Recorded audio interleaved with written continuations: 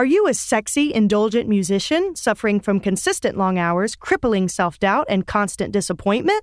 Well, do we have a show for you? Sex, drugs, and disappointment. Sex, drugs, and disappointment. Sex, drugs, and disappointment. Welcome to Sex, Drugs, and Disappointment, a bi-weekly deep dive into what it takes to be a healthy and successful musician in the modern industry. My name is Melody Kaiser. And I'm Dustin Williams. And we are both full-time musicians and creative entrepreneurs. And in the spirit of the holiday season, today we are going to analyze some of the most widely known and consumed songs of all time. Christmas songs! Ding dong, ding dong, ding dong, ding dong. Nice. Thank you. Yeah. You know them, you love them, and adore them, or you may hate them with a fiery passion. But regardless of how you feel about these songs, they come around every single year. So we want to dive into the factors that make them so beloved and timeless and musically identifiable. Yeah, they have a sound. Most Christmas songs are kind of the same shit. Yeah, it's a lot of the same instrumentation. And, yeah, for sure. So I kind of wanted to start this episode kind of with a historical setting because I think that's really important as to what we know as Americans as Christmas songs. Yeah. And the more I actually dove into this, the more interesting it kind of became. So I wanted to share it with everybody. So my main question was like, why do people care about Christmas? Like, where did this come from? Like, why do we listen to the same stuff every year? Why do we do the same thing every year? So Christmas was actually originally a pre-Christian pagan festival, like a winter solstice festival. And it kind of evolutionized into basically what we know as Christmas today in the Victorian era, which I honestly don't know. I don't know if that's the word. That's a very George Bush thing to say. Hey, man, it didn't tell me it wasn't a word. So. No, I'm just, that's funny. I'm going to evolutionize. Shut up. Don't Give make me fun a of taco. Sorry. Never could tell me. But yeah, I don't really know a lot of music from the Victorian era. I'm not going to lie. Me neither. But apparently Christmas kind of became commercial during that time. So or I guess this was the Romantic era. I really don't know. But in the 1840s, when Christmas cards became a thing, that's what they consider like commercialism. I think it may be Romantic into Victorian. And the only reason I jump in with that is because I listened to a podcast very recently that was talking about Christmas stuff in general, but a lot of it had to do with Christmas cards and how the hallmarks the halls were the ones to kind of commercialize Christmas cards and how their popularity grew, throughout that Victorian era. Interesting. It's really it was really interesting. I'm not going to like pretend that I remember all the details of the story. So, if you're interested in that kind of thing, go check out the podcast Schmanners with Travis McElroy and his wife, Teresa McElroy. The McElroys in general are just like my favorite podcasters, but that's like one of their side podcasts. Nice. And it's a really interesting series, but yeah, that Christmas one is particularly interesting. But anyway. For sure. That's great. And the Christmas that I'm the most familiar with though, and probably most people, kind of started like at the end of World War II. And I just mean that in terms of like croony, like Bing Martin, Dean Martin, Bing Crosby, that kind of thing. Did you say Bing Martin? I did. Old Bing Martin. No, Dean Martin. I know, I combined them. That's funny. My favorite Christmas artist, Bing Martin. Bing Martin. Shut up.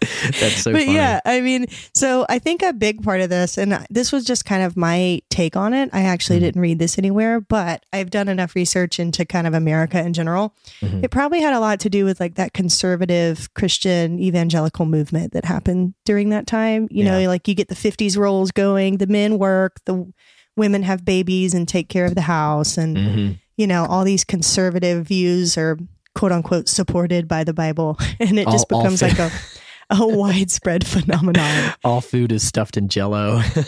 Yeah, exactly. Like it's just kind of to me is where Christmas, at least the Christmas we're talking about today, kind of starts. Totally. And one thing really stood out to me too. 50s, late 40s, 50s Christmas songs really avoided what was kind of going on, even into the 60s, and that was like civil rights. You really didn't hear any like African Americans singing Christmas songs on the radio until like the 60s. And even then it was fairly rare. Like in 1960, Nat King Cole released his Christmas album, which was called The Magic of Christmas. And to me, like that was where it really like started, because that album was huge with white audiences. Oh, okay. Yeah. Like think about it, like the Christmas song, Chestnuts Roasting on an Open Fire. Like that really was kind of like opened the door to me. I mean, that's just my opinion on it. But then also Charles Brown that same year released Please Come Home for Christmas, which was later done by the Eagles. Everybody knows the Eagles version. Bells will be ringing, that kind of thing. And then I did research this. So the first African-American woman singing Christmas songs on pop radio was Eartha Kitt with Santa Baby. And then I just wanted to do an honorable mention for Otis Redding's Merry Christmas Baby during that same time, because that was just a huge Christmas hit. Yeah. Okay. You really didn't get a lot of African-American coverage on Christmas radio. So I just wanted to throw those in there because unfortunately a lot of Christmas is based in jazz, which is an African-American based music. And then African Americans weren't able to sing it on radio, so which is fucked. Yay. Yeah. No, actually, another one too. I don't know what year it came out, but I want to say it's probably the 60s based on the sound, maybe the 70s. And maybe you mention it. Maybe you'll be mentioning it later, but kind of a close second of favorite Christmas songs for me, and we'll talk about those later. But is "This Christmas" by Donny Hathaway. Oh yeah. That bass line is legendary. I think it was played on the Fender, the bass Rhodes or something like that. And it sounds like a P bass. Like it sounds really, really, really close. And it's such a great bass line. It's got such a great groove. And also another honorable mention, maybe Jackson 5's, the Santa Claus is coming to town. The bass line on that is just... Yeah, so I think, I don't know for sure. Those are probably both 70s, which definitely was like a turning point for just culture in general. I think that's when Christmas music kind of got away from, kind of the jazz necessarily and kind of got into more popular styles. Motown and stuff. Yeah. Right. But yeah, there's definitely from that time period, which is kind of what I guess would be considered traditional Christmas songs.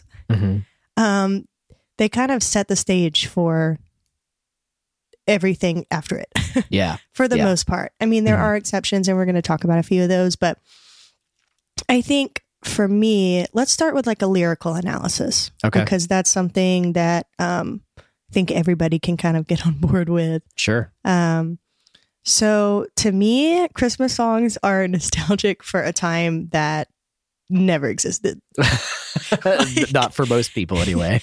Yeah. Okay. So here's a great example. So my favorite Christmas song is White Christmas, which I actually found out is the top selling Christmas song of all time. Really? Bing Crosby Martin is Bing Martin's top Christmas song. Which I think later I'll kind of tell musically why I think that is. But I think this is a great example of kind of lyrically what I'm talking about.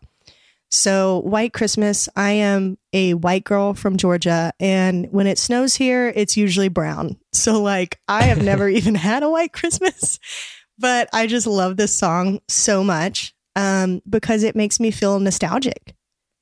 Like I don't even know why, but like think about, the lyrics. So like, I'm dreaming of a white Christmas just like the one I used to know. So not only is it present, you're dreaming of something, but then it kind of takes you back to something that you remember from yesteryear. you know? And so Yeah. it kind of sets the stage in the first line for nostalgia. And like, I've always just been like, oh yeah, I've always dreamed of a white Christmas too, you know? And I think that that's just a great example of, you know, kind of what I'm talking about here.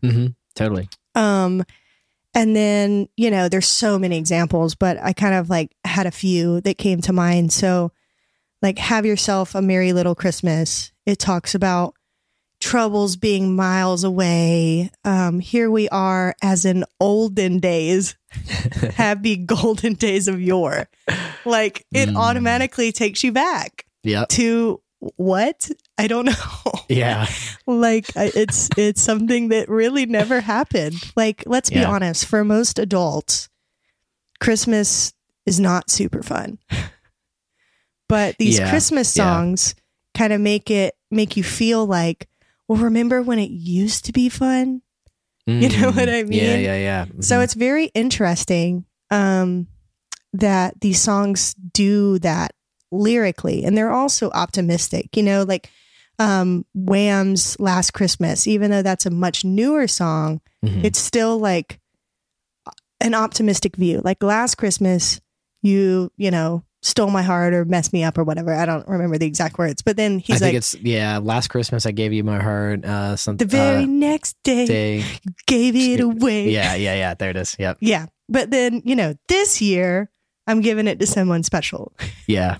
So it's kind of like an optimistic, like, this is going to be my year. Like, you're hoping that the narrator wins, you know? Totally. So, and then you were talking about, even like, what was it? Nat King Cole's Christmas song. Like, it's the same thing. Like, tiny tots with their eyes all aglow. It talks about like the magic of Santa. Right. Like, right. That's a great example of a jazz arrangement as well. It's kind of very harmonically complex, but the lyrics are kind of the same thing. Like, you know, it's all nostalgic. You know, it kind of sets in the first line, chestnuts roasting on an open fire. It kind of sets the mood of like peace and everything is perfect. And you know what I mean? Like, you can kind of imagine the stage of, you know, where they're at. And then the last one I thought of was It's Beginning to Look a Lot Like Christmas. Because one of the lines in that, which I know the version by Frank Sinatra, I don't know if he was the originator of that song. I'm assuming probably not. I don't think most of them wrote songs at all. Yeah. But you know, that line, like, the thing that'll make them ring is the carol that you sing right within your heart. You know, like, very bouncy for me. Yeah. But also, like, just lyrically, like, you know, it talks about like your heart is what makes it Christmas feel like Christmas. Right. You know, like, it's, I don't know. I think that that's very interesting. Most really successful Christmas songs, I feel, kind of fall into that. At least a lot of them. For sure. What is your kind of opinion on that? Like, nostalgic, you know, like, do you think that obviously it's not a like hard set rule that Christmas lyrics have to be nostalgic, but do you think that Christmas songs that are nostalgic kind of have a better chance at becoming like pop culture? Yeah, for sure. Because I mean, you know, for most people, like you said, especially adults, you know, I mean, there are some adults who are a lot more excited about Christmas than others. But I think for most of us, like, it becomes like this time of year is stressful for a lot of reasons. I mean, you know, for work, for a lot of people, it means like a bunch of deadlines have to be met. And so there's a bunch of stuff that's piled on last minute. You know, I know for me personally, like, I've had some pretty tough emotional experiences over the last couple of years around this time of year. So, like, before that, Christmas was maybe a little bit more warm for me, but honestly, it's really within the past couple of years where it's become a little like, all right, this time of year comes around. How am I gonna handle it? You know? Yeah.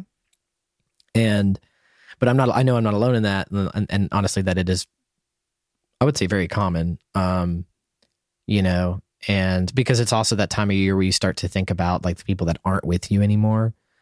Right. You know, and so these happy colors and, you know, upbeat melodies and stuff kind of, you know, I think for some people they can kind of be off-putting. I know that's sort of, I guess for me, what is the case? Like we're at like my favorite Christmas songs, which again, we'll talk about those later, but mine, I think tend to naturally have like a bit of a mixed bag of melancholy and like optimism.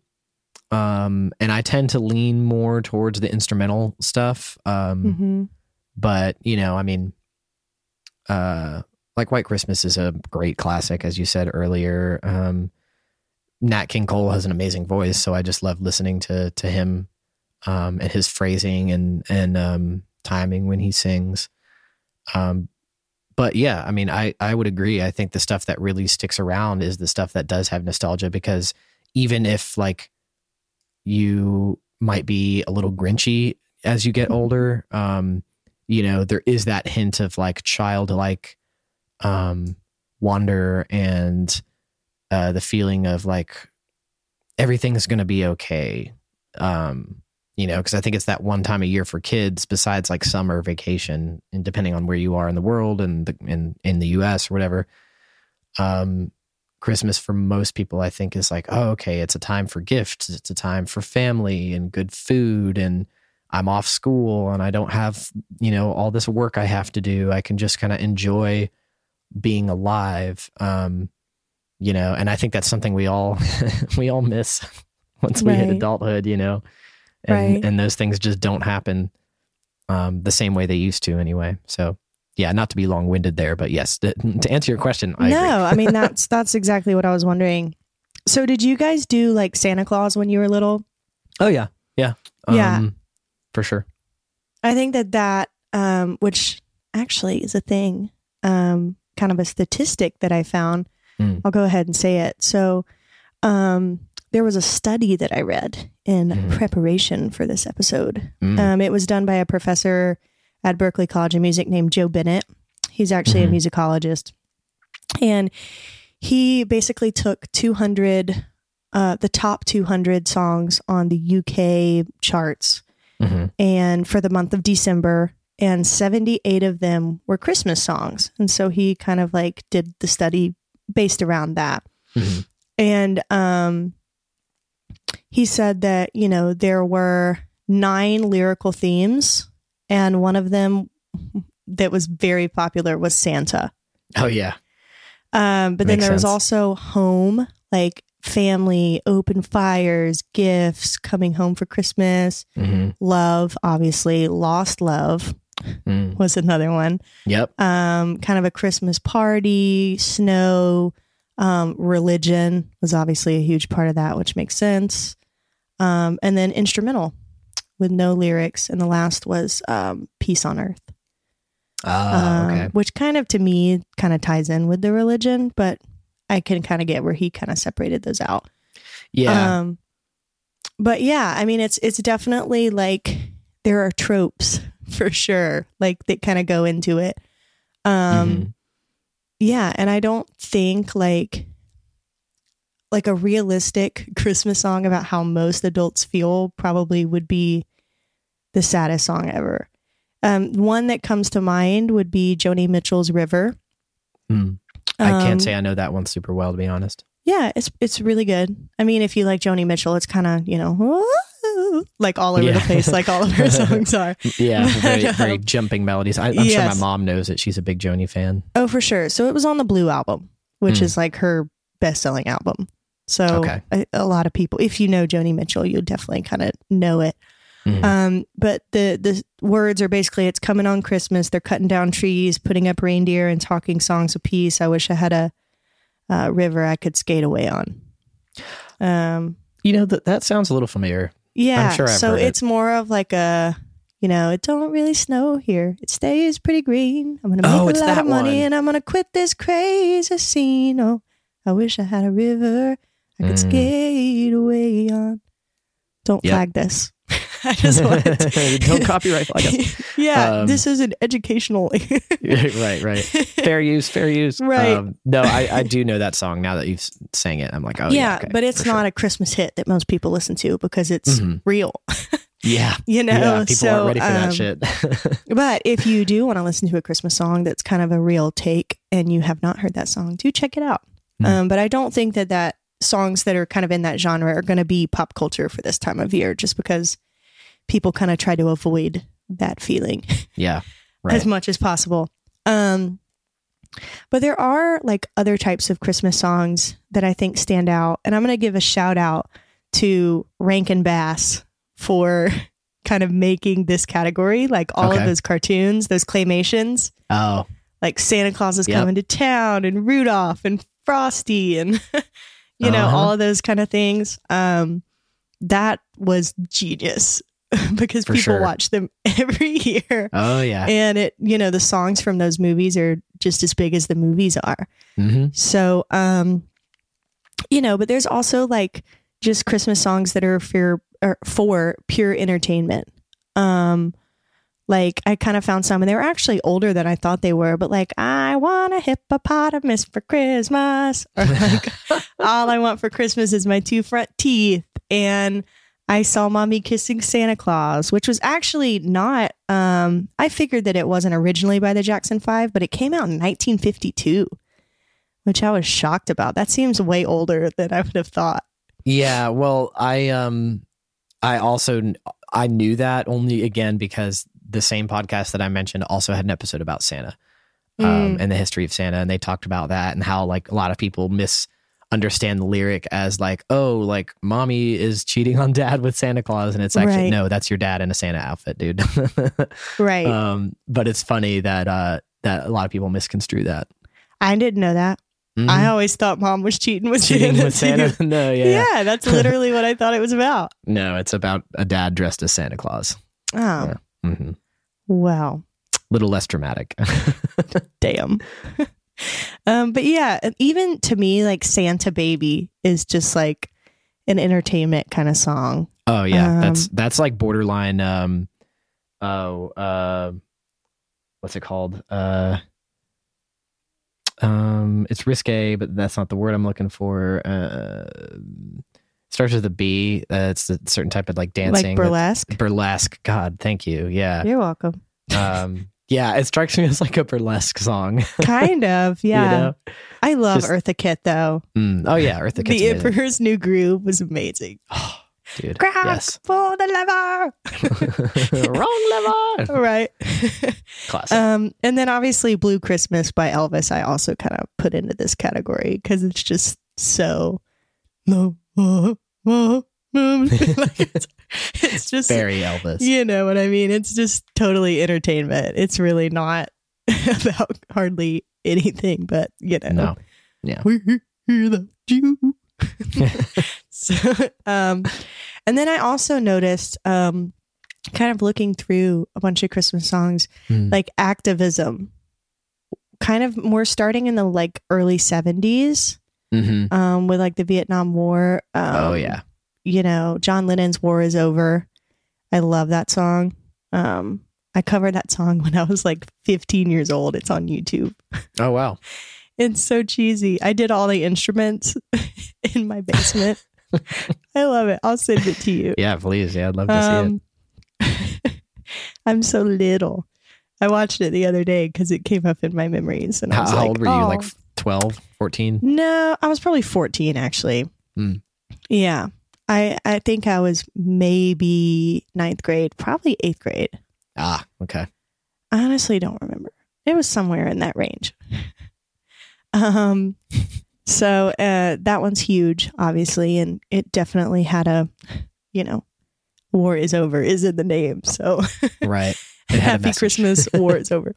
Yeah. And then kind of the Band-Aid thing later, like, Do They Know It's Christmas? Which was written by Bob Geldof and Midge Ure. It was to raise money for the famine in Ethiopia. But you know that one. It's Christmas. Oh, Oh, Can't say I do know that one. Really? I mean, I might have heard it, but Oh, I don't you've know. definitely heard it. I'm sure. If you've I ever probably- listened to Christmas radio for longer than an hour, it's probably come up. I don't know if honestly, I'm not sure if I have. Like, Really? if I've heard it, like it would have either just been like a quick snippet of it on NPR, which is like the only actual radio station I do listen to, or it would have been. Oh my gosh, you're such a grown up. I'm old. Look at you. Listening to National Public Radio. It's good shit. This is Lois Righteous. Right, sis. Get it However you right. say her name. I don't know. She's No, got but a I mean, unique usually voice. oh yeah. Well, I think it's like a medical thing actually. Oh, well, now I if feel I'm like not shit. yeah, you should. So how do you say her name? Right, sis? Right, sis. Yeah. Right, sis. Okay. That's how she says it. But yeah, usually when I'm listening to Christmas music, it's almost always like a jazz playlist on Spotify these days. Like Again, pretty that's much it. such a grown up thing. I mean, it's very me, for I'm sure. literally over here like, all I want for Christmas is my two Oh, see, front like I teeth." can't stand that song. I fucking hate that song so much. Oh, I really do. I mean, just nobody can't. likes it. It's just You do. entertaining. I really don't. That's the point. I listen to a lot of stuff I don't really like. Well, maybe that's where we differ. Yeah, I listen to all kinds of stuff I mean, I Just listen for- to a lot of stuff, but I for the usually sake like of it. listening to it. Yeah. But yeah, I mean, obviously, kind of the point is there's all kinds of Christmas songs, but generally, like for a musical analysis, it kind of all starts with kind of the jazz theme, and then obviously, as more styles become prominent, it kind of shifts. Mhm. So let's jump into the musical analysis, Sure. shall we? We shall. So, kind of going back to that study I was talking about with the Berkeley musicologist, Mhm. he also found a lot of other things that I think are worth mentioning off the top for a Mhm. musical analysis. So, 95% of the songs that were in the top 78 Christmas songs were in a major key, which is pretty obvious. Yeah, I would. Yeah, that tracks. And for our listeners that really aren't that musically inclined yet, but you will be in a few more seasons of this podcast. So major keys are basically happy keys. So, that's generally what kind of people associate that with. So obviously Christmas songs, like we were saying, you want to avoid sadness. So generally, I mean, it kind of depends. Yeah. Actually, does. Meg's favorite song is that, I'm going to butcher the name, but it's like Good King Wenceslas. Good King Wenceslas. You know what I'm talking about. Negative, dog. Oh, come on. You know that song. I can't say it right. Mm-mm. Yes, you do. No, Okay, I really I'll don't. No, I know you say you don't, but you know the melody for sure. Okay. It's like a traditional Christmas song, like old. And it's in a minor key. So, it's kind of maybe I don't know. or like Carol of the Bells. That's in a minor key. Bum, That, of course, I know, bum, yeah. ba-da-dum, I did a bum. cover of that. Yeah. Oh, you know that one. I'm just kidding. Who the fuck doesn't know that one? That's way more epic than whatever one you just listed. No, it's not. You would know it. I just can't pronounce it right because I'm dumb. It's like Good King Wenceslas. There's a lot of C's and a lot of S's. I don't know. Ah, But, interesting. 90% of the songs in that 78 song list were in 4/4 time, which is pretty interesting. Most of them had a straight beat, but a big portion of them, a little bit more than a third, had a swing beat, which I think is kind of goes back to the jazz thing. Yeah, because I mean, people were writing Christmas songs before jazz was a thing, but considering that jazz has only been really a thing for like 100 years, Right. that's pretty cool that like a third of the songs are swung. Right. Yeah. I mean, that's kind of, what we're talking about, like with the 40s and 50s, like that really, most people kind of think of Christmas songs being that, at least like old Christmas songs that aren't like hymns or, choral arrangements. Yeah. Yeah. And then, this is not that surprising, but 68% of them had a male vocal. The patriarchy.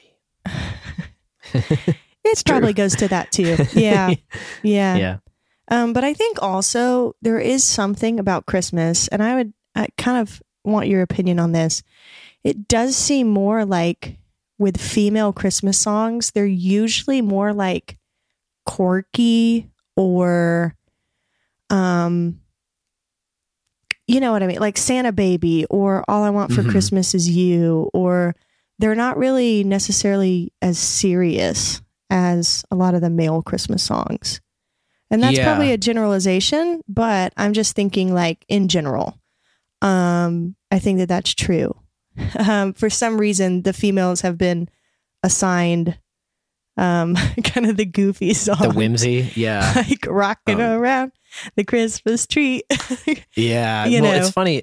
I wonder if because, I don't know, I'm just going to spitball here, but I feel like Christmas is in a lot of ways a very masculine themed holiday. I mean, with Santa Claus, Father Christmas, Christ in general is biblically a male character, like, Apparently. you know, and yeah, I don't know. It just kind of has that like somber male vibe to it, if that makes sense. I don't know if that really makes sense, but no, I kind of was gonna say that, but I kind of avoided saying like it's a dude holiday, but like it definitely is. Yeah, I mean, and like obviously, you know, I don't mean that in a negative way or in a way that's like, oh, men should own Christmas. But you know what I mean? Like they do, unfortunately. But yeah, it's just, you know, I mean, and obviously there's other reasons too, just when it comes to like the marketing and monopolization of Christmas and commercialization, I should say. You know, most big companies, at least especially back then, were owned by men, run by men, you know, so there's just going to be a lot of male influence in that. And I mean, I think a big part of that is kind of the time period again, that Christmas kind of nostalgically takes us back to. It's like a super conservative 1950s culture. Yep. Even looking at movies, because I was watching Christmas movies. Well, I kind of always watch them, but I was watching Miracle on 34th Street the other day. And it actually, surprisingly, the woman in the movie, the mom, is a badass orchestrator of the Macy's Christmas Parade, which is pretty rare for that time. But the hero of the movie is Santa, and the guy that has been flirting with her the whole movie gets the girl. And so that's kind of, so even a movie that kind of was a little forward thinking and empowering is still, you know, kind of in that genre. And even, you know, the goofier movies, National Lampoon's Christmas Vacation, like it's still very mom, dad, daughter, son, you know, good old fashioned family Christmas. Yeah, for sure. So, I mean, it's definitely, you know, it's definitely, even if it's not obvious, it's there. Yeah, for sure. I have not seen a Christmas movie yet, which I'm sure they exist, but with like an LGBT, like a transgender aunt and like a divorced mom, or you know what I mean? Like it's not. I'm sure something like that exists in some media form. It could be a show, right? You know, maybe not a movie. But yeah, you're absolutely right. I mean, my favorite Christmas movie is A Christmas Story, and that's again the you know 19. I mean, I think it takes place in the 30s or the 40s, but yeah, I think But you know, sure. I mean, it's got that you know traditional family thing going on. Maybe 50s, because they did have TVs in the movie. Yeah. They did. No, they did not. They didn't have TVs in the movie? They listened to the radio, Little Orphan Annie, that whole Oh, yeah. That's how he heard that. Okay. Yeah. I was thinking it was a commercial, but you're right. It was a radio thing. Yeah. So I'm pretty sure maybe it was 30s or 40s. Yeah. Yeah, you're right. But, so yeah, I mean, same idea. Yeah. You know, dad's pissed at the furnace. Mom's trying to cook the turkey. You know, it's just like, it's definitely a traditional kind of family thing. But they do have their own take on it, which is interesting. And I will say the sequel for that movie that came out like last year Mm-hmm. or whatever, finally with the same, some of the same actors. Mm-hmm. Really good. I haven't seen it.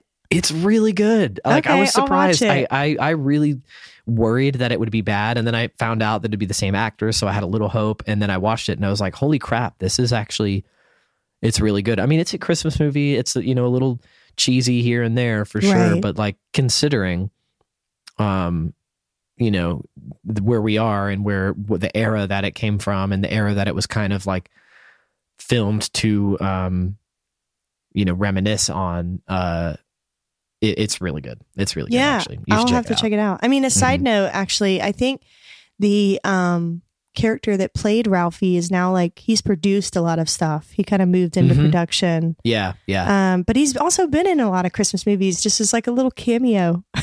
Really? I didn't know Like that. in Elf, he's like the elf. Oh my gosh. You're right. He's the blue-eyed elf that's like, Yeah. you know, if he doesn't know he's a human by now, I don't think he ever will. Yeah, He's in yeah, that yeah. scene.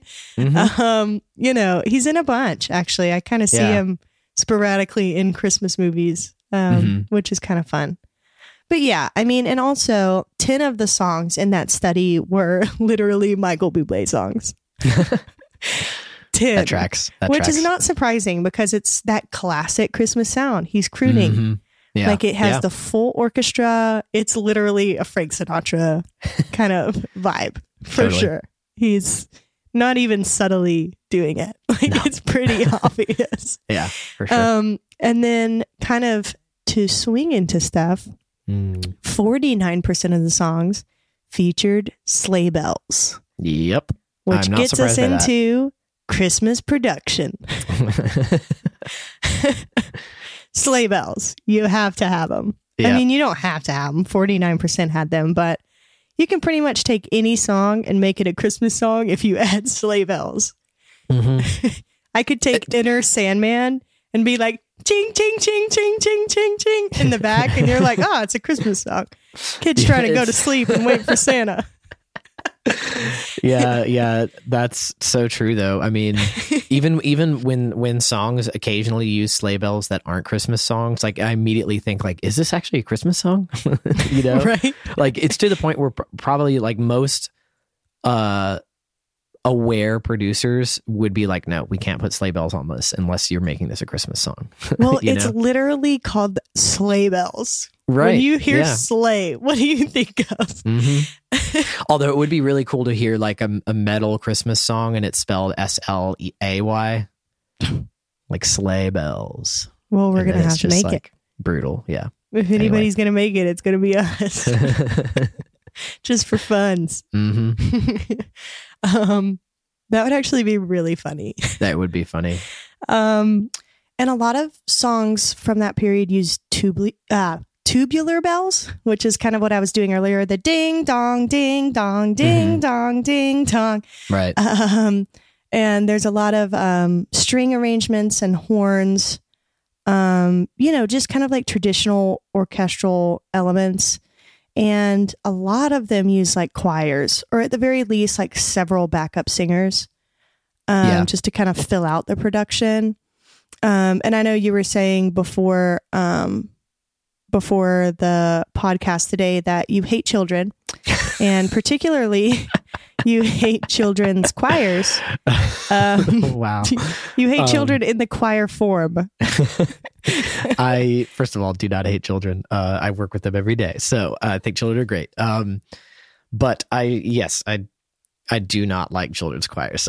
I'm sorry. And I don't mean to offend anybody who has a child in a choir or who does enjoy that thing.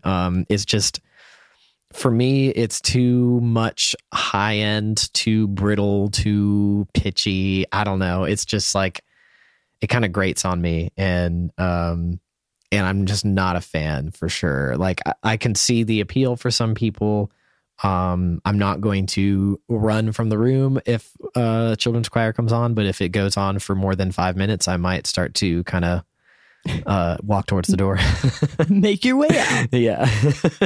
You know, and it's, you know, I'm sure there are other people that feel the same way. And obviously, like if it's your kid, you know, if I had a kid and they were singing in a choir, like I'd be proud of them and I'd be there to support them, whatever. But if I don't have to be there and I don't have to listen to it, I'm not gonna, for sure. It's not my thing.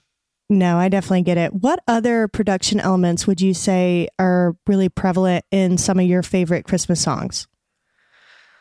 Some of my favorite Christmas songs, well, I mean, honestly, like I said, I tend to enjoy the more laid back, like jazzy, jazz influenced rather, like Christmas tunes. So a lot of it's pretty simple arrangements. I mean, it'll be like bass, drums, keys, maybe vocals occasionally, maybe some saxophone here and there, but generally for me, I like the simpler arrangements for that stuff. But, you know, I mean, traditionally, like you said, a lot of choir stuff, backing vocals, that, you know, stacking harmonies and stuff like that. I also think that there's a lot of brass and stuff that you'll hear in like the kind of the bigger, more in your face tunes, you know, especially maybe if they're like symphonic style.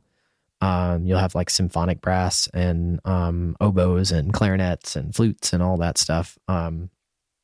But yeah, other than that, I'm not sure if I can think of anything that's like, I mean, that pretty much sums it up. Traditional. Yeah. I think that's great. You have, oh gosh, it's definitely not one of my favorite Christmas songs at all. I used to hate this song, and I've sort of come around on it because of the quirkiness and because it almost feels like intentionally a joke.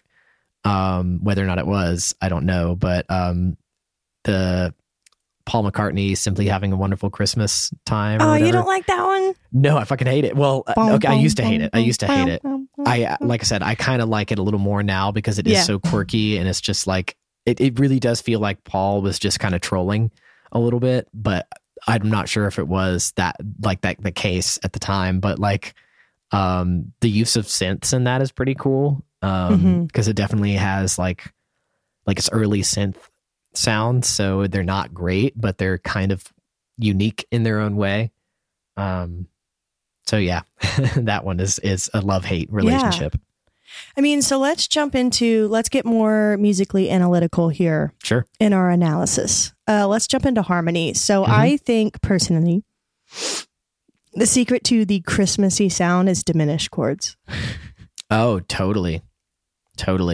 Like that's the key. And actually, I read this article.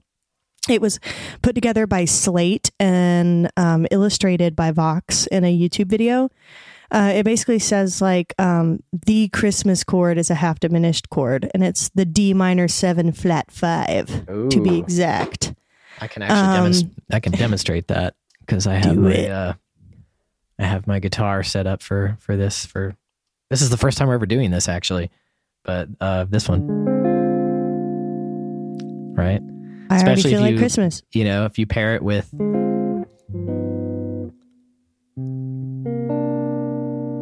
that kind of thing, it creates tension, you know, and I think that's the secret. Yeah. Harmonic tension for sure. Yeah. I think that's really important for this, you know, time of year. Again, like we were talking about how there's like this kind of, feeling of balancing like happiness and, you know, the realities of adulthood and like pressures of adulthood, where that tension kind of is it's needed, you know, because then the release feels so fucking good. For sure. And I mean, one example of the harmonic tension that kind of came to mind for me is that Mariah Carey, All I Want for Christmas Is You, because everybody knows that song, but the intro to that song is definitely like Christmas 101. We've got half diminished chords all over the place. And that's kind of, you know, when people think of Christmas progressions, that's kind of where my mind's at. Yeah. But then there's also, oh, sorry, go ahead. No, I was just going to say that's funny because that song, it's like, it's become such a meme now.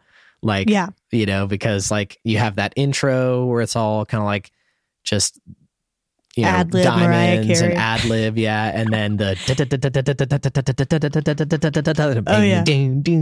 you know, and it's just like it feels like you're being assaulted by Christmas. It literally is like epic Christmas-y though. I know that's not a word, but it's Christmas. It's what's a good word for that? It's like a Christmas assault. It's Christmas-y or I don't know. No, Christmas I'll have to think assault's of- good. I like that. I'll have to think of a word. But yeah, and I mean, so kind of looking past that, there's also a large portion of Christmas songs that really just use traditional jazz progressions. Yeah. We were talking earlier, like 2-5-1 progressions, which is kind of the standard jazz progression. Yeah, we've talked about those before a little bit in the podcast, but again, for the listener who may not be familiar with it, that's this one.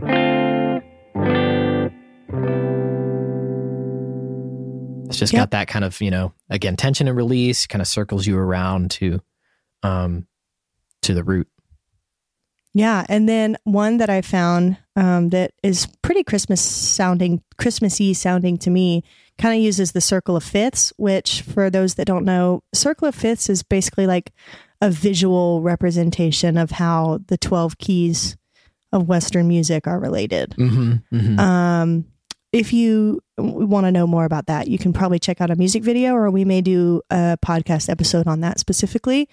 But one progression I found is a 3-6, major 6, 2-5-1. Oh, interesting. So I'll put this in the key of G. Minor so 3. we have a B minor 7, and then major 6. I'm guessing it's going to be a dominant, and then minor 2, 5, and 1. So I feel Christmas.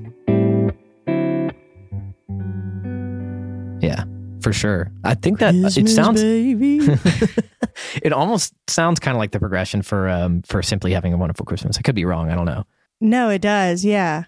Basically just really straightforward jazz progressions. We're not doing anything experimental here. Just traditional jazz elements. Yeah. And then also one thing I noticed is a lot of minor third intervals that create tritones in music, which tritones are in kind of music history. They were known as the devil's tone or the devil's note or interval, however you want to look at it. Yeah. Could you play a tritone? Yeah. So a tritone would sound like this. Yeah. Devilish. But when you throw that into, some of these jazz progressions, that creates the dissonance, that creates the harmonic tension, that creates the Christmas songs. Yeah, for sure. Long definition there. But if you're wanting to create a song and make it sound very traditionally Christmas, check out some of these elements. Adding any kind of tension or color to a simple kind of jazzy progression is going to make it automatically sound more like a traditional Christmas song. Yeah, absolutely. Yeah. And then melody wise, it's pretty straightforward. I would say for the most part, keep it major, unless you're getting kind of experimental again. But kind of going back to that article, what was it? How many songs were major? 95% of the songs. Yeah. Wow. That's so crazy. So, I mean, kind of keep it in a major key if you can. And honestly, don't do anything that's like super complex to sing, because if you want it to be like a Christmas classic, most people are going to need to be able to sing it. And that may be the reason why the Joni Mitchell River song didn't become the classic that it should have. Yeah. And it's funny because I was just thinking back to Mariah Carey. Like, that's not an easy song to sing. I mean, it's definitely not like crazy, but it's fast moving. It's very wordy. Right. So it's funny that one became a hit. But I mean, think about the melody. It's really not that complex if you break it down. No, it's not. I don't want a lot for Christmas. There is just one thing I need. If you really to break it down to like its true form, it's really not that complex. It's really just her doing runs all around the place that makes it hard. Yeah, exactly. If you really look at it, melody wise, it's not that bad. Yeah, that's really true. That's a good point. Yeah, I mean, I would say keep it major. That's a major melody, obviously. It sounded happy to the listeners that aren't super music. Anything it's literally a major arpeggio. Da, da, da, da. Major 7. Right. So yeah, I think that kind of sums up most like general Christmas songs. We could probably dive into some that are exceptions, but like as far as like general Christmas assault, that kind of nails it. I love that. So before we go, Dustin, I wanted to kind of do like a brief, I don't want it to be long, but just an analysis of like our favorite Christmas songs. Yeah. It doesn't have to be like super in depth, but I think people would love to know kind of our favorites and why we like them. So why don't you go first? Sure. So, I mean, I definitely, have a lot of Christmas songs that I do enjoy, but I think for me, honestly, the one that the soundtrack that for me really encapsulates Christmas, and every time this time of year comes around, I listen to these songs. It's really the whole album for the Charlie Brown Christmas special with Vince Guaraldi, being the composer and the piano player. And again, it kind of, I think that's why I tend to like the simpler stuff, because that is just keys, drums, and bass. It's got a lot of jazz influence, obviously. It also has one of the things I don't like, which is children's choirs, but I usually don't listen to the vocal version. I listen to the instrumental. Fuck them kids. I listen to the instrumental version. But probably like out of all the songs from that special, it's Christmas Time, obviously, is kind of the one I think for me that I like to listen to and that I just really enjoy harmonically. So what's cool about it, there's a lot of factors, and I'll demonstrate a few of them quickly in a second, but there's a nice descending bass line kind of thing, which it's not exactly a line cliche, and line cliches, they kind of have that like that kind of thing. It's not really quite like that, but it's reminiscent in some ways. And then it uses I think a harmonic major scale is kind of implied. I'm probably over analyzing it, or maybe not analyzing it quite the right way, but even just the first two chords. So I don't know if I don't think this is the original key, but I'm just doing it in the key of A because it's easier for me to play right now.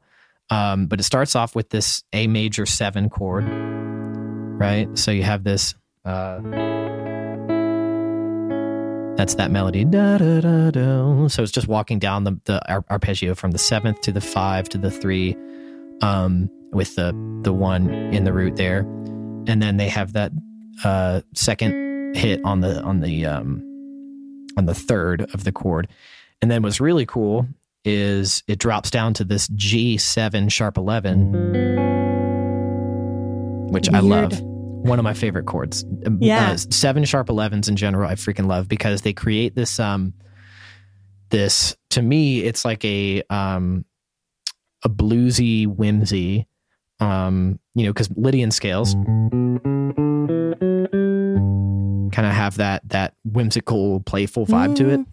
But the flat 7, that makes this a G7 and not a G major 7 sharp 11. So this, kind of makes it a little funkier, it just hints at minor. But what's really cool is the transition note from the first chord, which is this one. Da, da. That one is the sharp 11 of the sharp 4, of the G chord. Which makes sense on piano, because he's comping with his left hand and his right hand stays on the melody line. Exactly. Right. And then he goes to the half step down here, which I really like. So there's that descending bass line again. So you have again in this key, you have an F sharp, and it's a minor 6 because you have F sharp and you have D sharp and A and C sharp. So one of my favorite minor chords in general is the minor 6 or 13 chord, because it kind of has that Dorian vibe to it, and Dorian's probably my favorite scale just naturally because it's a great jam scale. So we have and then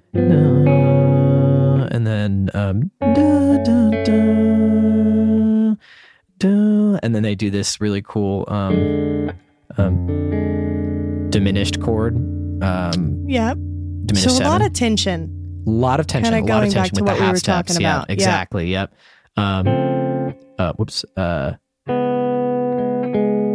and then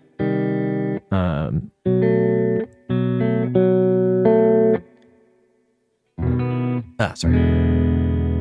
So near the end, right? So we have the F sharp down to an F, and then a C sharp minor, and then a C minor. So it's tons of half steps here. Right. And then this is where it all turns around. We have the, which is a B minor 7, kind of like a sus thing going on. And then just an E major, right? E7. So there's your 5. So you have a 2, 5, 1, back to the da da da. And there's the jazz progression. And there's the jazz progression, the 2, 5, 1, right? So awesome. So I love the tension. Like I said, very whimsical, got the Lydian sound. And you know, it feels more adult because it's that combination of, yeah, Christmas is around. I'm kind of happy because I see my family and I'm getting some time off, but also like I'm stressed as fuck and, you know, the world is rough and life is tough. So, I like that it's a little more real, and I like that it's all communicated, without lyrics. I mean, it does have a lyrical version, but like you can get that vibe without the lyrics. And I love that. So that's my kind of go-to favorite. Yeah. Yeah. So my personal favorite is I Want a Hippopotamus for Christmas. I know that's not true. I'm just kidding. So my personal favorite is White Christmas. Yeah. Even though we were saying like, I hate to be a basic bitch because it is the best selling Christmas song of all time. But I do think there's a reason for it. And I think it's all in the melody, because the chord progression of this song is really not complex. It's not super jazzy. Has some dominant chords, some minor chords, and some major chords. Mm-hmm. That's pretty much it. Like it's very standard, but the genius comes in, and where it kind of gets that tension is from the melody itself. Yeah. So kind of taking the I, which starts on the 3 of the major scale. And I'm so glad you sang it in A again. Nice. No, that's good. Yep. 4, 3, flat 3, which would normally be over a minor chord. So there's your tension. 3, 4, and here comes your whimsical Lydian, which is a sharp 4, or Lydian 5. Yep. There we go. There you go. Yeah. Right. Yeah. So it's got kind of the melody is what makes it all of those things. It's not the harmony underneath. And I think that's what's genius about this song, because I think a lot of people, as soon as they hear dissonance and harmony, they're like your standard person. But when the melody implies it, they're like, oh, okay. You know what I mean? Like it's a smart way to really do is. harmonic tension. It is. It is. Is just to play, literally it starts on a C major chord in the original key, but we'll do it in A. Yeah. Like just play an A major chord. That doesn't sound like anything. But then when the melody, na, na, na, na. Yep. That. Right. Which flat really 3 messes it up. It really does. It kind of almost turns it into like a Hendrix chord. But what's interesting about it, right, is because even though this isn't happening in the bass, well, actually it does happen in the bass on some versions of the song, but probably on the original, on the one that you're referring to, I don't know if this happens, but there is an implied bass movement that's like a ghost bass movement. So you could think of it as I'm dreaming of a, so you have your little half diminished or diminished 7. Well, that's a great point. Yeah. Right. I guess it depends on which version you're listening to. Yeah. But what's cool is that it's implied, whether or not it's actually there, you know, I'm dreaming of a white, and there's your 2 in the bass. White and Christmas. So now you have a 5. So again, it's a 2-5-1 tune. Right. It's pretty cool. It's the same thing. So I hope that we've just murdered you with a Christmas assault of Christmas musical knowledge. Yeah. Because I just wanted to share with you that it's all the same shit. So Merry Christmas, everybody. Get back to your miserable lives. No, for sure. Yeah. This was fun. And we didn't do anything, you know, kind of Christmas related last year as far as music goes. So it was cool to have this conversation. So. Well, thank you so much for listening to this episode of Sex, Drugs, and Disappointment. If you enjoyed this episode, don't forget to leave us a review and connect with us more on Instagram and TikTok at SDD Podcast. Each episode is also available in video format on YouTube. And don't forget, have fun. Don't do too much. And it's going to happen. But hopefully some good things will happen this year for Christmas. Hopefully. You know. Merry Christmas, you filthy animals. Yeah, filthy animals. And a Happy New Year.